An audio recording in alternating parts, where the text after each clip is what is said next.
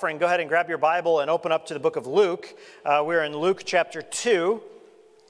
And we're going to read verses 1 through 7. And we're going to look just a quick message of what this kind of means, what it has to say, how the Lord is revealing himself to us through the gospel that is in Luke chapter 2, verses 1 through 7. And so what's going on here, if you're kind of unfamiliar, there really are two of the four Gospels tell the story of Jesus' birth. One tells it through Mary's perspective, and the other one through Joseph's perspective.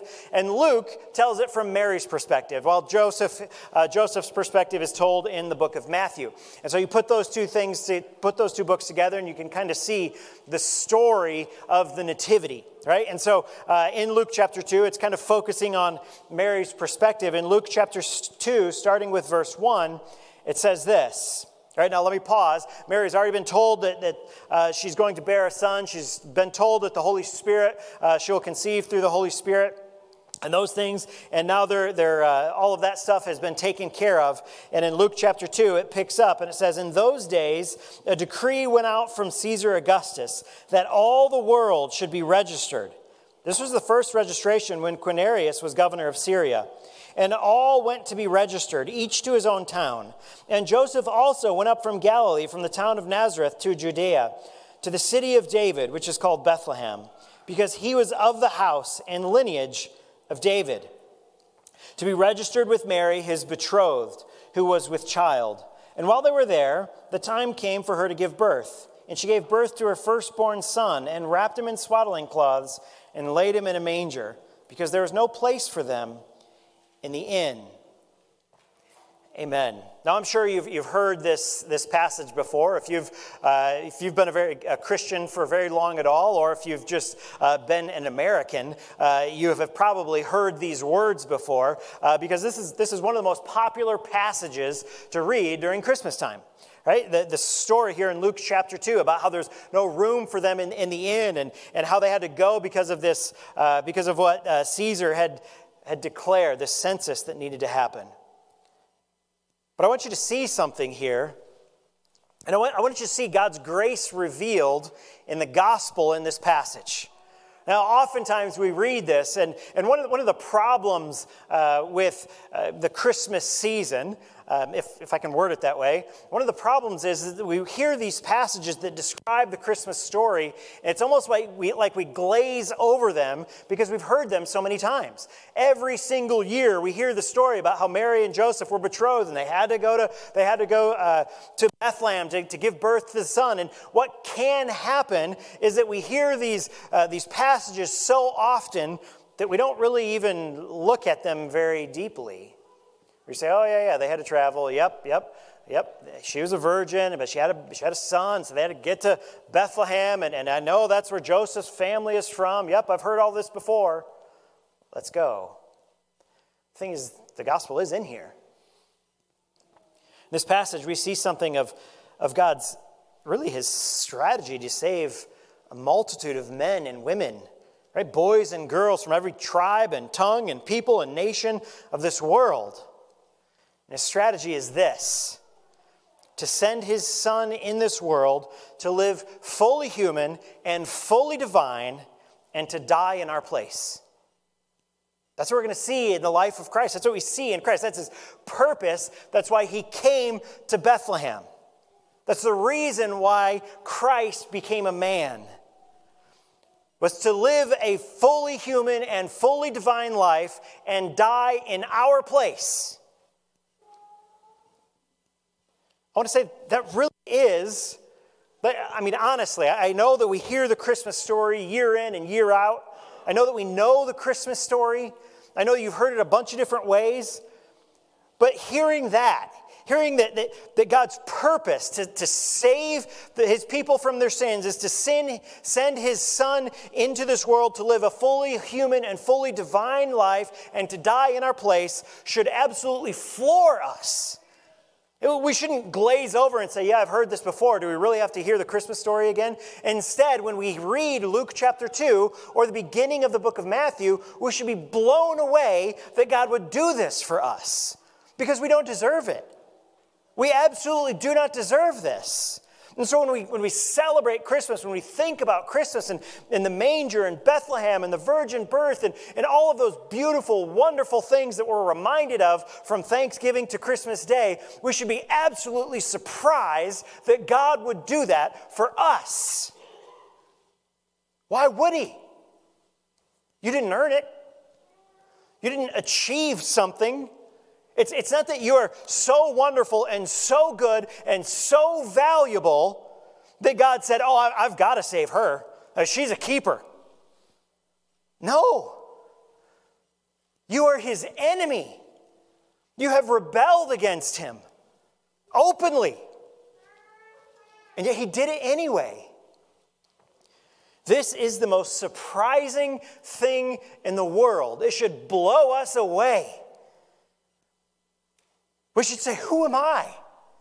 Who am I that the holy God of this universe would save me, would care about me?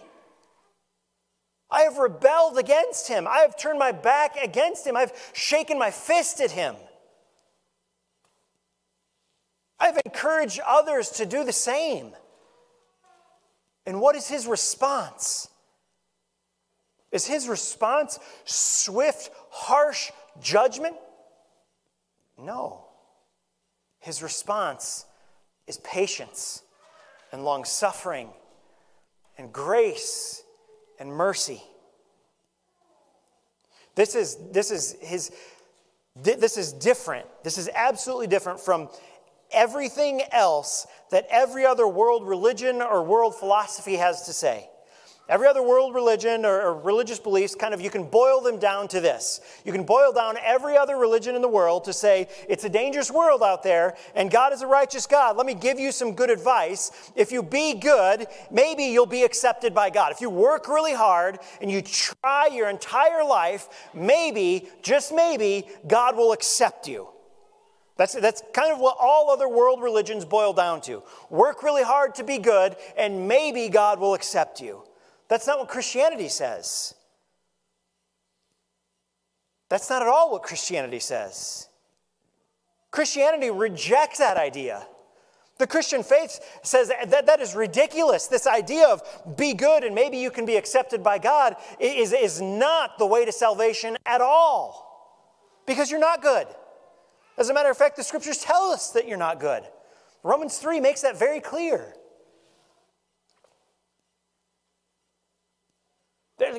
Do you realize how radical this story is?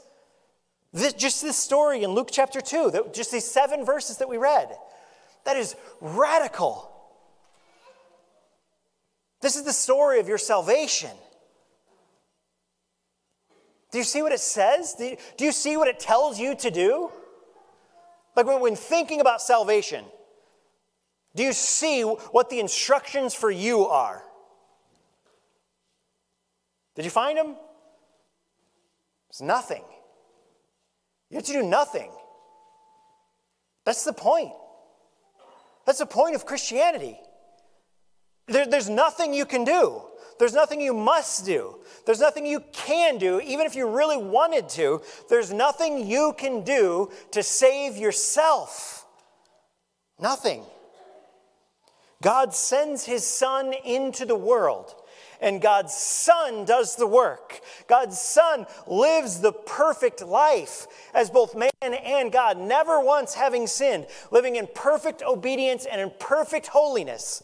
And then at the end, his life is laid down and he's crucified on a Roman cross to save his people from their sins. Did you hear your role in that? It's not mentioned. In every incredible story, right? If you read books or watch these movies, right? In these epic adventures of literature or movies or whatever, you know what's celebrated? Some incredible quest that must be performed. Like they have to travel and accomplish this really challenging thing.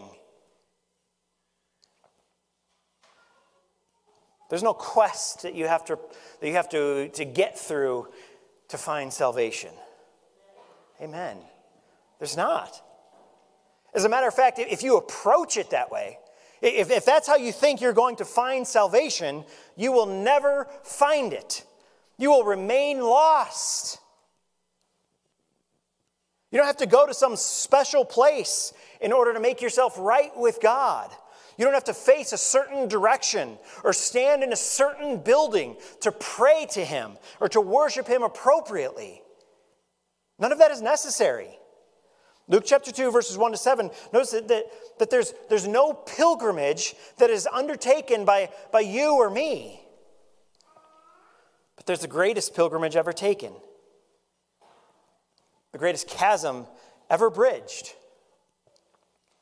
And it's not traveling to Bethlehem.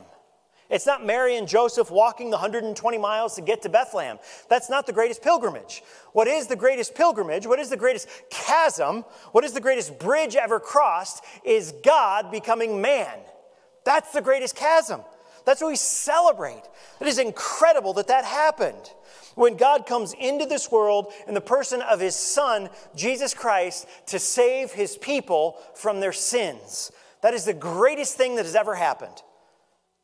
You see, that this story is not about a quest or a pilgrimage or some sort of action or deed that you will do in order to make yourself right with God.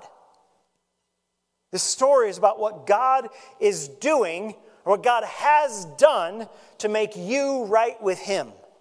That's the story. The message is not, be good and maybe you'll be accepted by God. You work really hard and you white knuckle through this life and maybe, just maybe, you'll find salvation. That is not the message.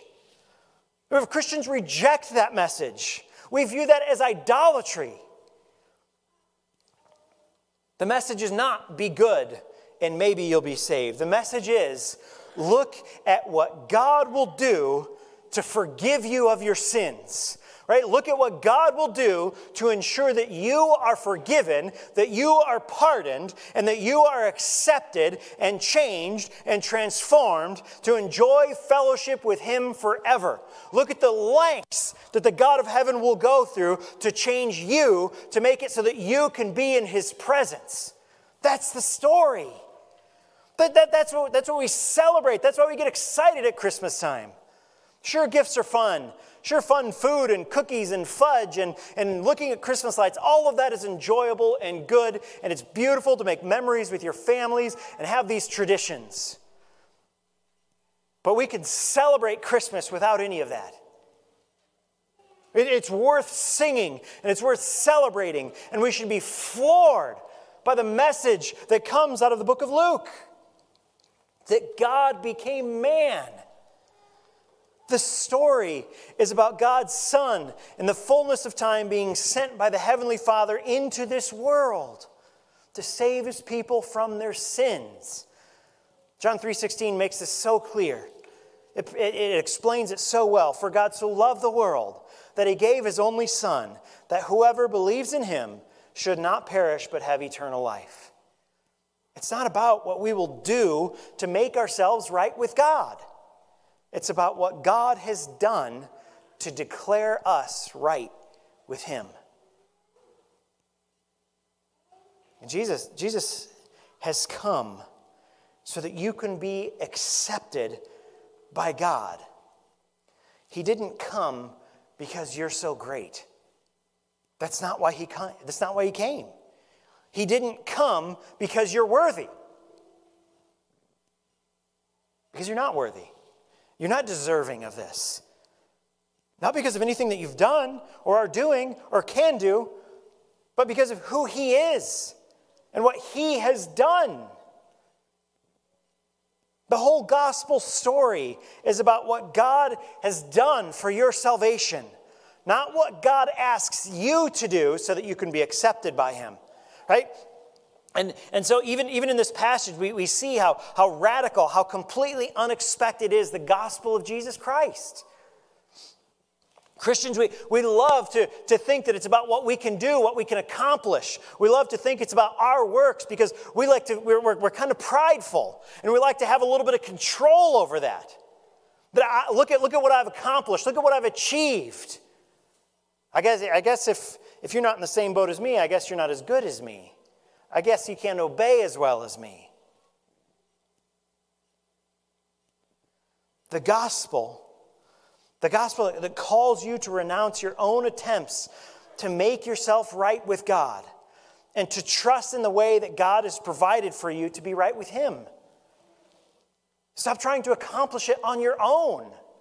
Christ has done the work. And it's in the person and the work of Christ, what He has accomplished on your behalf. That's how we're saved. That's how we're justified. That's how we're made righteous. It would be such a tragedy for us to enjoy the gifts of family and friends and enjoy the traditions that happen this time of year. United and fellowship again. Maybe you travel pretty far to see some of your family. It would be a tragedy for all of those things to happen, to celebrate Christmas in all those fun traditional ways, only for you to fail to appreciate the greatest gift of all, the gift of the Lord Jesus Christ, the story that Luke has presented before us in his gospel. Because we know how the book of Luke ends, don't we? We know that at the end of the book of Luke, that the Lord Jesus ends up on a cross. And then he walks out of a grave, doesn't he? And even later still, after he's resurrected from the dead, he ascends to heaven, where he is seated at the right hand of the Father, because his work, as he said on the cross, is finished. And the scripture doesn't say he's just waiting on you. He's just waiting on you to do your part. That's not what the scripture says. The scripture says it is finished. And he sat down at the right hand of the Lord. This story, again, I know we hear it every single year. And I love hearing the story. And I get excited about Christmas. And I love to watch Christmas movies and celebrate before Thanksgiving, which is kind of illegal in some states, I think. Right? I love all of that stuff. But what we're celebrating is the arrival of God the Son. And every time we think about that, it should give us goosebumps or take our breath away or leave us in awe of what God has done. Because we don't deserve it. We didn't earn it. And every time we try to earn it, every time we think that it's because of how wonderful I am or what I have accomplished, I'm taking away from the message of the gospel of Jesus Christ. Because it is completely, entirely about who Christ is and what he has accomplished for his people. Let's pray. Dear God, we thank you so much. We thank you so much for a Savior, and a Savior to save us from our sins. God, we know that Christ came to save his people from their sins. He didn't come to make us savable. He came to save us from our sins. And we are overwhelmed with joy at that fact. And God, we know that we don't deserve it. As a matter of fact, we know that we are sinners and we have rebelled against you. And God, we know what the scripture says about you and how holy you are. We know what the scriptures say about your view of sin and how you detest it. And God, we know the condition of our own hearts. We know we're guilty. Each and every person in here stands condemned apart from Christ. And God, we are blown away by the fact that you intervened and you saved us from our sins so that we would no longer be your enemy, so that we would no longer be outside of the fold, but we would be adopted as sons and daughters, that we would receive the righteousness of Christ and be a co-heir with him. God, your grace and your mercy are mind-blowing. And we celebrate that and we worship you this morning and every day. Father, we love you, we praise you, and we worship you. We pray these things in the name of your Son and our Savior, Jesus Christ. Amen.